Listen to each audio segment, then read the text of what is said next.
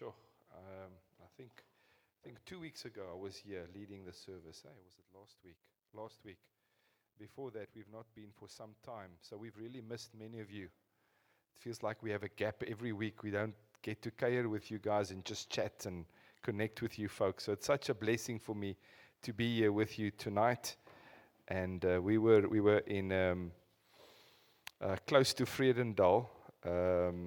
We drove through Friday, and we did a marriage enrichment with some couples, and then we drove back yesterday about 3:30. So I can feel I'm getting older. I'm not used to driving 8 hours in a day and a half.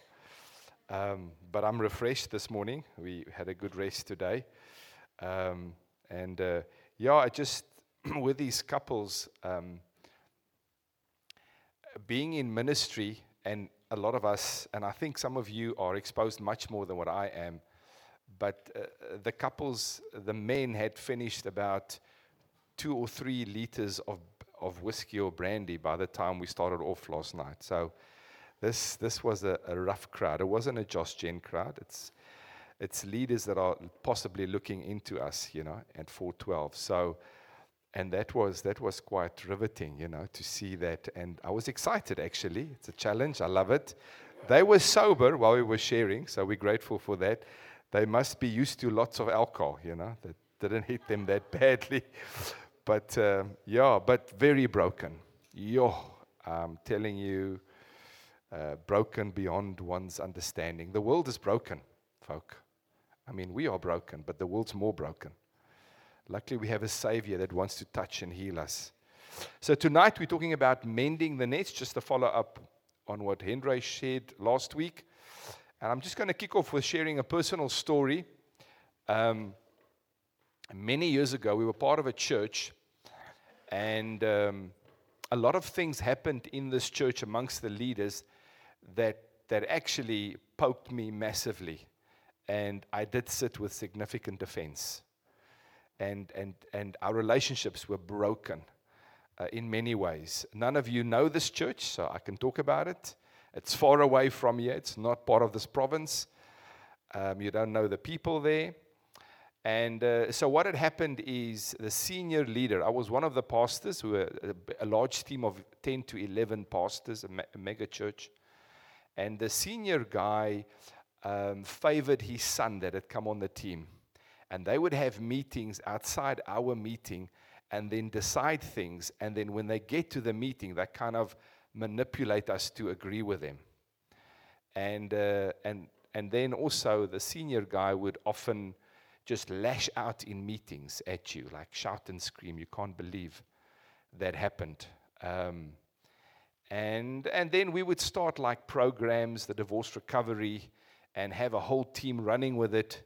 And then they would hear, but somebody that's for many years in the church wants to leave the church, and then they'd say, no, let's give them the divorce recovery, we can keep them in the church. So there was a lot of, you can hear it's not right, a lot of things not going well there. And I too, we left the church, eventually God released us. We prayed long that the Lord would release us, and the Lord did release us. But then I had to work through forgiveness, significant forgiveness. And I sat with offense, real anger, real, in some ways, hatred. How can these people call themselves Christian leaders and they're doing this? And but I knew what Scripture said. I have no option but to forgive. I have no option, no matter how cruel I felt I was being treated and unrighteously, unjustly. And so, we came, and it took me, I would say, about 2 years. But it started off with me submitting my will to God's will. It's me saying, your word says I must forgive. As you forgive me, I have to forgive. And so I said, Lord, I surrender my will to you. I choose. I mechanically beat my body to submission. Have you heard that scripture? Paul says, beat your body into submission. I literally said, I did self-talk. Mac, you will forgive. You've got no option, but you must. I don't want to go to hell. I must forgive. Nobody's going to get it. I will not take offense. You know that offense is never given, it's always taken. You know the meaning of that? Offense is never given, it's always taken. So I can go to Henry and slap him, spit in his face, tell him off, tell him the worst horrid things. He's the most amazing young man. I will never do it by God's grace. But had I had anger and hatred towards him, I could do that. He chooses whether he becomes offended or not. I can never force him to take offense. So people were burnt at the stake, guys. People today in China are being thrown in jail. They take steel wool, they push it down their throats and out so they can deny Christ. They pour boiling oil like they did with John today in China, Middle East. Strip girls bare, connect electric charges to them unless they deny Christ. Today it's going on. More people are being persecuted for the name of Christ. But you know how many of them say, Daddy, Mom, own family doing it to Muslim girls that become Christians. They'll say to their mom, I love you. Jesus loves you. Don't do this. But I'll forgive you. While they're doing it, I forgive you. Burning at the stake. They forgive them. While they are being burnt, not today, but about 1,000 years ago, they would burn people that chose Christ and lived for Christ. They would burn them at the stake. And while they are being burnt, they would say, Jesus loves you, folks. Turn to Christ. This is not the right way, but I forgive you. I bear you no grudge. I bear you no ill feelings. But turn to Christ. He's the way. He will deliver you. While they are being burnt, they confess this stuff. So they chose not to take offense. They were trying to give them offense, but they would not take it. So it's your choice. It's all of our choice. So I had to work through forgiveness, and I did by God's grace. So our relationships are horizontal and vertical. I think that's the most basic. We have horizontal relationships and we have vertical relationships. So our relationship, obviously, vertically is with God. How's our relationship with God doing? And how is our relationship with family members, people in the folk, your comp members, your lecturers, brothers, sisters, uncles, aunts, Christian brothers and sisters, family members, world, people that you work with, some of you work with colleagues. Those are all your horizontal relationships. And the thing is, many of them are damaged, are hurt, are broken, but some of them are not necessarily hurt or broken or damaged. They're just weak. And they lack attention, some of these relationships. They lack intimacy and they lack effort. Now, I'd like to ask you a question. Is it possible to have healthy relationships horizontally between you and people around you if this relationship is not healthy? Where do we start to have horizontal, healthy relationship? We start with relationship with God.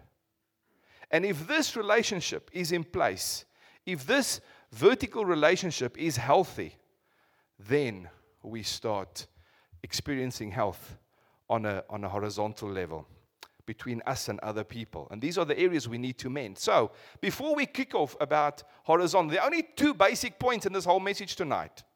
It's love and forgiveness. We're going to start, and you were so prophetic this evening. God, cover us with your love. So, let's talk about love a bit. If you and I have truly tasted the love that God has for us, if we truly know how much Jesus loves you and me, then we look at people differently. Then people that offend us and hurt us, spit in our face, backbite us, rob us, gossip about us, have an attitude towards us, family even molest us, even rape us, even verbally assault us. If we have been filled with the love of God, if we know how much Jesus really loves little old me, if you've tasted how much Jesus loves you and I, then suddenly we start looking at others with a different perspective. Suddenly we have empathy for others because His love softens our hearts. His love melts our hearts. His love changes the lenses that we look at ourselves, Because we have to forgive ourselves sometimes as well, not only others. And sometimes we have to forgive God. Sometimes we have an issue with God. So if this relationship is not healthy, this will never be healthy. It's impossible. And I've discovered the only way for me to see people through the eyes of Christ is to know the eyes of Christ.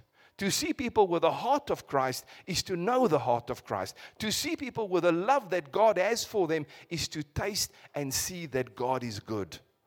And I have to pursue to find out how much He loves me. Because then I can look at you and you can come with an attitude, arrogant attitude, a boastful attitude, or a self-pity attitude, or an arrogant attitude, or I don't know, whatever. And I look past that and I see your brokenness because I have the love of God in me. And no matter what you throw at me, I look past that and I say, this guy's coming across so confident, but actually he's covering an inferiority. This guy's coming across so sure of himself, or this guy's coming across so broken, but actually he sits with disappointment. And when I am filled with the love of Jesus, I look through the lenses of Christ at others, and I have empathy. And I see them with the grace that God has for me, I have for them. The grace that we receive, God expects us to give out as well. And then suddenly I come to the realization, God just imparts in my heart, hurting people hurt others. Have you noticed that? Broken people break others. How many of you have been hurt by hurt people? How many of you have hurt others because of your own hurt? Especially siblings, eh? Fathers and mothers. Shame, your poor siblings have gone through hell with all of you now. I'm just teasing. So, let's look at four basic points under the topic of love. How to taste and see this love. 4 practical suggestions. How do if I say, Lord, I realize I have a lack in knowing how much you love me. Because if I know He loves me, it heals all my fears, all my insecurities, all my apprehensions, all my inferiorities, all my arrogance. You cannot taste the love of God and think too much of yourself. It's impossible. Because His love shows you your brokenness and then shows you how much He loves you despite your brokenness. And that cannot breed pride. The love of God shows you your brokenness, shows you where you need Him, shows you how much He loves you, shows you how He accepts you. And how can you be proudful then? If you've really tasted the love of God. And I believe, including myself, most of us, have a deficiency in experiencing and tasting how much God loves us. Guys, I want to encourage you. Make your life mission, your life purpose to discover how much Jesus loves me. You will be victorious. It's the only key to victory I've learned in my life. I don't want to bore you with my long growing up years, which was broken. Like all of us have got brokenness in our growing up years. And even after that. But the love of God transforms us. So the first point is to meditate. There are many other points. One point. To meditate on 1 Corinthians 13, 4-8. That's the love chapter. And it says, love is this. You know who God is describing actually here? He says we must act this way. Who's He describing actually? Himself. He's describing Himself. He says, 1 Corinthians 13, 4-8. Love is patient. Love is kind. Patient, kind. So God, now I know we must live this out. How can we live this out if we have not tasted it from God? If that's not been revelation knowledge to our hearts, how do we live this out unless we've experienced it in our very being from the Lord Himself towards us? Amen? We cannot have healthy horizontal mend those nets unless this net is sorted out. So now I must realize God is patient with me. And then sit down and say, Lord, how patient are you with me? And write pages. Fill up a whole notebook. I mean, how many pages do you write to answer your questions in exam? I used to have philosophy in Potch University, just like a little side note. At Potch University, you had to have philosophy. Who studied who? Does anybody ever know anybody that studied at Potch? Maybe some of the older folks? You also. Pikker, ne? Oh, pikker. We're pickers. We had to do philosophy. No matter whether you studied chemistry, whether you studied law, whether you studied BA language, you had to do one. Am I right? In philosophy. You say. So, I would fill in the philosophical paper. I'd get 78, 85. It's not hard to get a high mark there. Hey, it's not hard. Well, I think I'm just philosophical. But then the lecturer would write a note in my answer thing. He says, you write so little. I so enjoy what you write. Then the other kids fill 3, 4. I just get to the point. I don't want to waste my time. I've got a lot of other things to do. I don't want to waste my time running a whole lot of nonsense about philosophy. So just give them the answer and get over and done with. So I don't know why I'm sharing that. So am I bragging? I'm bragging now. I'm sorry. So love, it's a fact. So God asked the Lord, how patient are you with me? Lord, how kind are you? Love is kind. God is kind. Lord, show me how much you don't envy. Lord, show me how little you boast. Show me how you are not proud. Lord, show me how you will never dishonor me. Lord, show me how you are never self-seeking. You always have my best interest on your heart. Show me how you are never angered because you poured out all your anger on your son. He carried the wrath of God. Explain that to me. Open that up to me, God.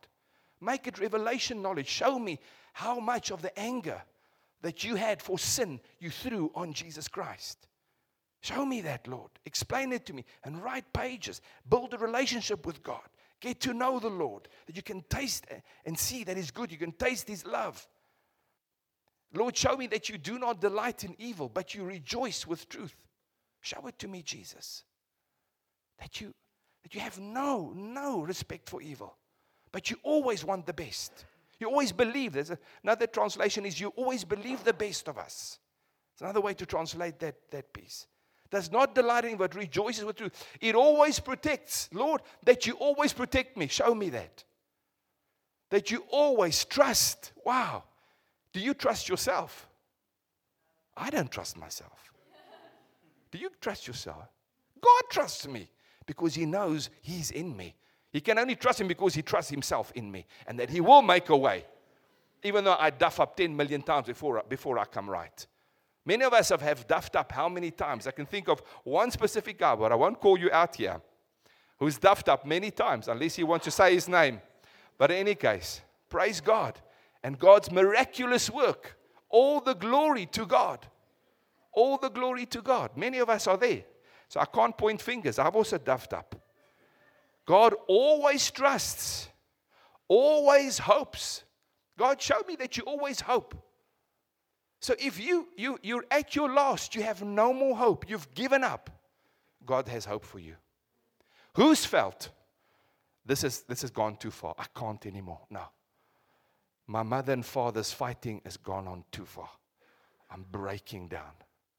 The enmity, the anger, the hatred towards me from a sibling or a friend or whatever has gone on too much, too far. Who's felt that? I want to give up hope. You know what? God doesn't give hope. I'll give up hope on you. He's got hope for you. God is professional. He's got a 1 million doctorate degree in fixing up messes. He's a fixer-up of messer-ups. So say, thank you, Jesus. You're a fixer-up of this messer-upper. You want to say it with me? You're a fixer-upper of this messer-upper. And God is a God of the impossible. Which is impossible for us is not impossible for Him. I've seen it. I have 53 years of the impossible becoming possible in my life. And I can tell you many stories like many of you can tell me your amazing stories. He always perseveres. He doesn't give up on you. Until the day that you die, He'll always persevere. There are such powerful testimonies of people in their deathbed and God scooping them out. They're getting saved by the skin of their teeth, by the seat of their pants. But they get saved. Powerful, powerful. Love never fails.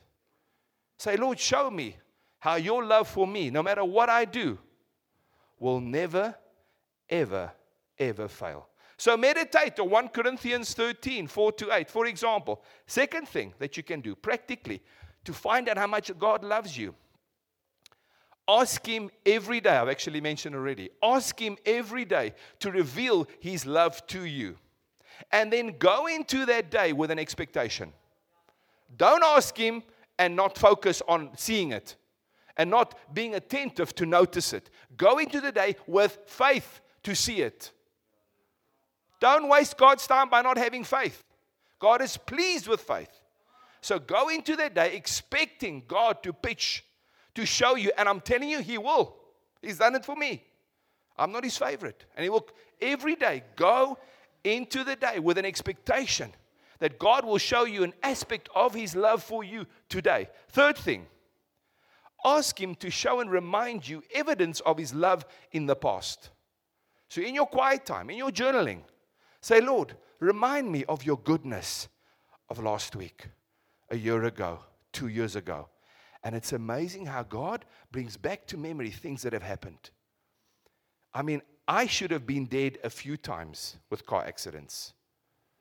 When I've stopped at a red robot for no reason, but there's a God reason, and a car chases over the road. That car would have been into my car. How many of you have experiences like that? Where you should have been dead, and you know, God has just saved my life. We were driving in Romania. I was ministering there to a bunch of students. I was 23 years old, and I was fast asleep. And we crossed a railway line, and the next minute, literally millimeters behind us, a train came across, just hooting, honking their horn. Just missed us. And the guy suddenly started speeding for no reason as he got to the railway line. We didn't see the train. It didn't have a light on. We didn't even hear it. It was pitch dark in the night. We should have been dead, for example. So, Lord, remind me. Give me evidence of the past.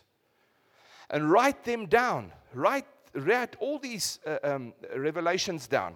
The fourth thing. When you are down and out, tomorrow morning you wake up and you are really depressed. You really do not have energy for this exam laying ahead. You do not. Lord, it's like a mountain. I cannot climb this mountain. That you sit down and you say, Jesus, I'm empty. Jesus, fill me with your love. Please, right now. And you wait for Him. And His Spirit will come. As I feel it right now. I sense the Spirit come. You feel it? You wait on God. And you expect it from God. He is love. He wants to fill you with His. Moments that I've done that, I've experienced electricity flow through my body. Who's experienced God's electricity?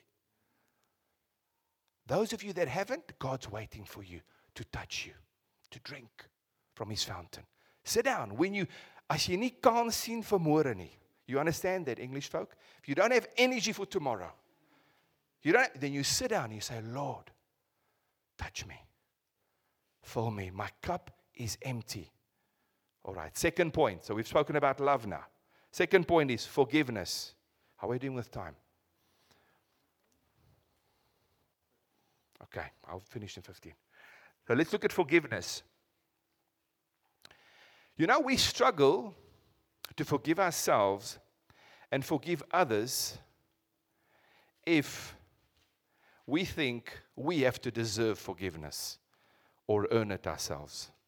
Have you noticed that? If you really haven't tasted the love and forgiveness of God to its full extent, then you'll think, I can't forgive you. You need to earn my forgiveness. Because you think you need to earn God's forgiveness. Or you know what? You don't deserve my forgiveness because you think I don't deserve God's forgiveness. You're right, you don't deserve God's forgiveness. And you can never earn it. But He freely gives you. Scripture says, freely receive, freely give. God, if you repent and you say, sorry, God, He forgives you.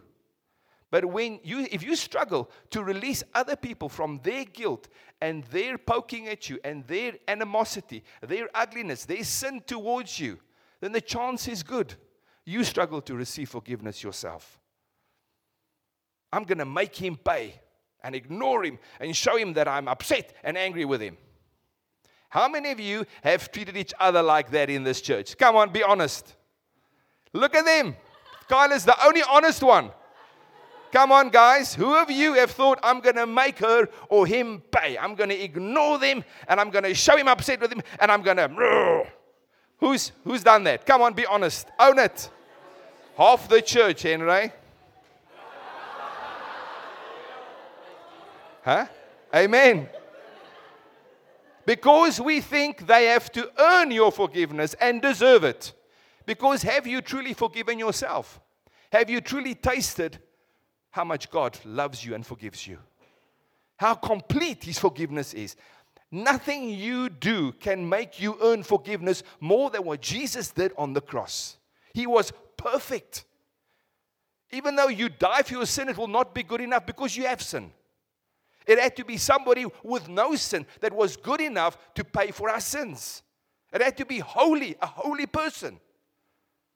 A sinful person cannot pay for anyone's sins. It's not good enough for God. He doesn't know sin. He's 100% holy, pure, loving, etc., etc. So you can add nothing. You can do nothing to forgive yourself, except receive God's forgiveness, and then you can forgive yourself. If somebody says to me, you know what, I can't forgive myself, then I say to him, are you telling me that what Jesus did on the cross was not good enough? Because that's what he's saying. Am I right, Henry? Check me on that. If I say I can't forgive myself, then I'm saying, God, your death on the cross, that sacrifice wasn't good enough. How dare we say that? We can never. I know we don't think of it, and that's why sometimes we struggle to forgive ourselves. But if you really think what you're saying, no, I must forgive myself because the Creator, my loving Daddy God, loving Savior, Holy Spirit has forgiven me. We have to forgive others like God forgives us, fully and completely and freely. Matthew 10 verses 8. It says there, heal the sick, raise the dead, cure those with leprosy, and cast out demons. Give as freely as you have received.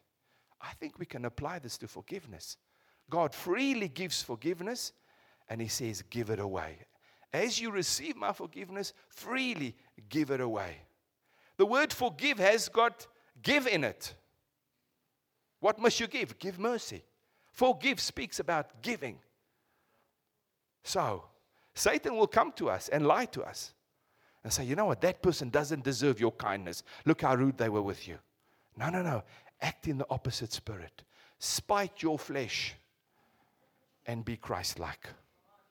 Be like Jesus. Forgive.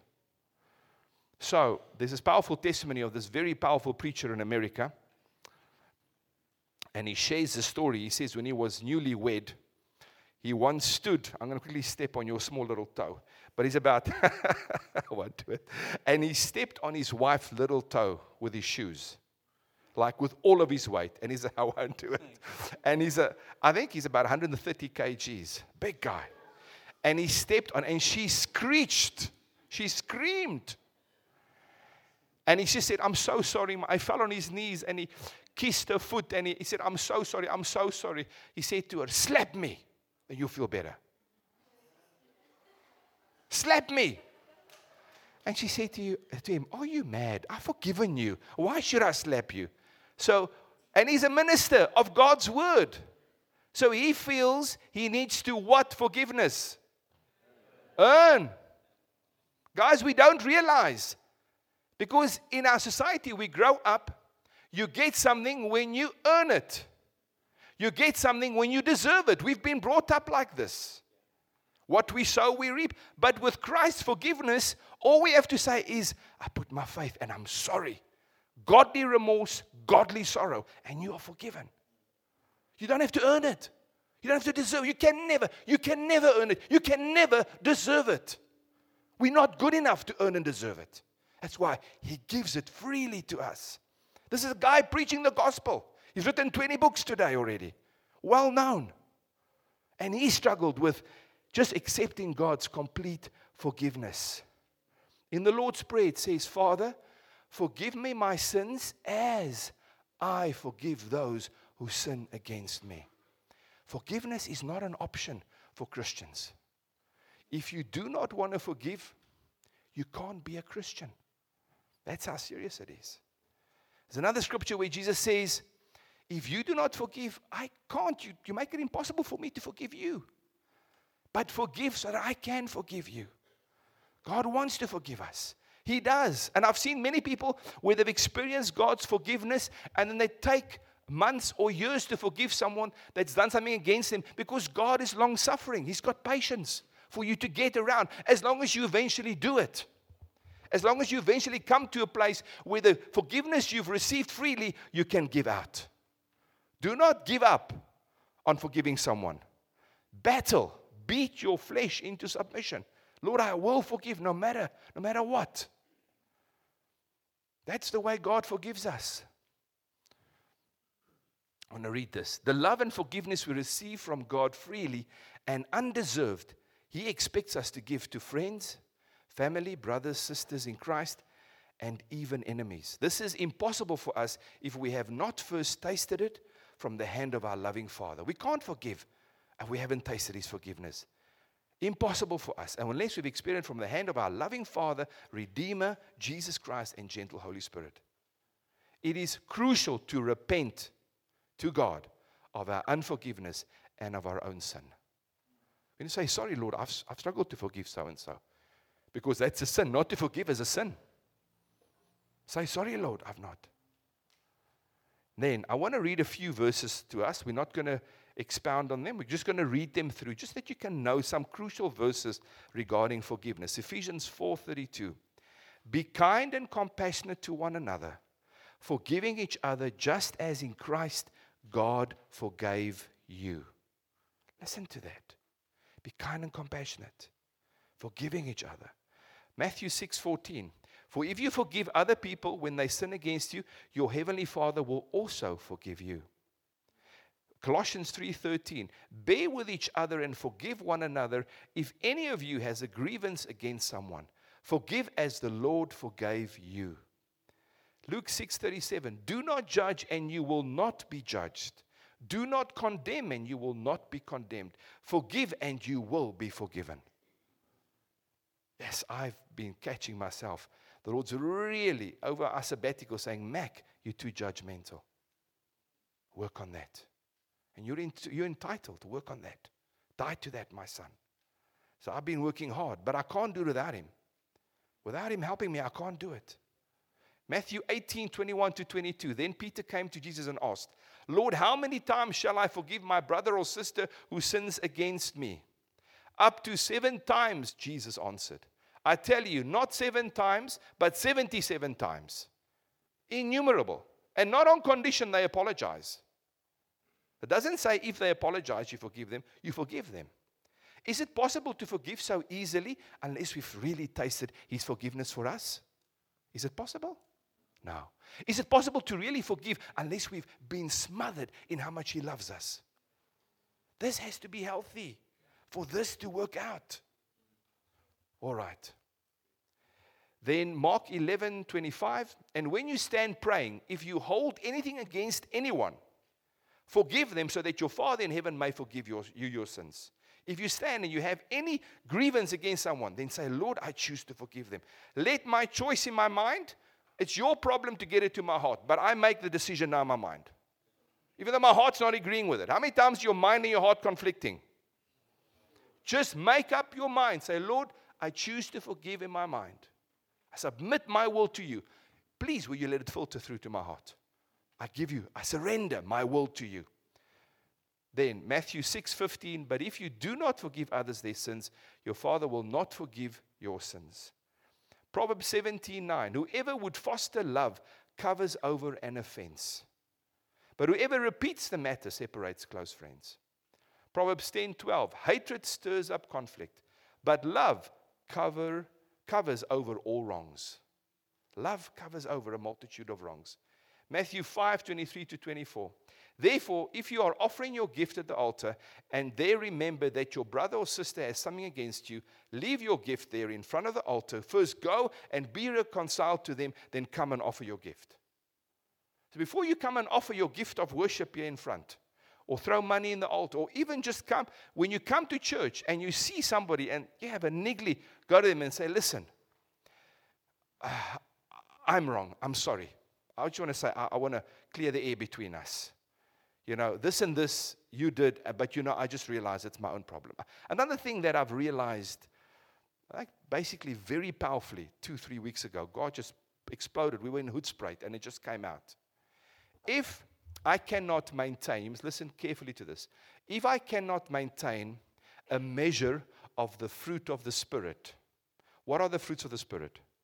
There's 7 of them. Love, peace, joy, kindness, patience, grace, self-control, gentleness. Say? Long-suffering. That's the fruit. If you cannot maintain a measure, not 100%, a measure of the fruit of the Spirit while you are being poked or somebody's trying to offend you, then the problem is not with them, the problem is with you. The crack is yours. Because offense is not given, it is. Should I repeat that again? If I cannot maintain a measure of the fruit of the Holy Spirit while somebody's being chacha with me, or a situation is causing me crisis in my life, if I cannot maintain a measure of the fruit of the Spirit, the problem doesn't lie with that situation or with the person that's offending me. The problem lies with the cracks in my own life. Wie sê amen and amen?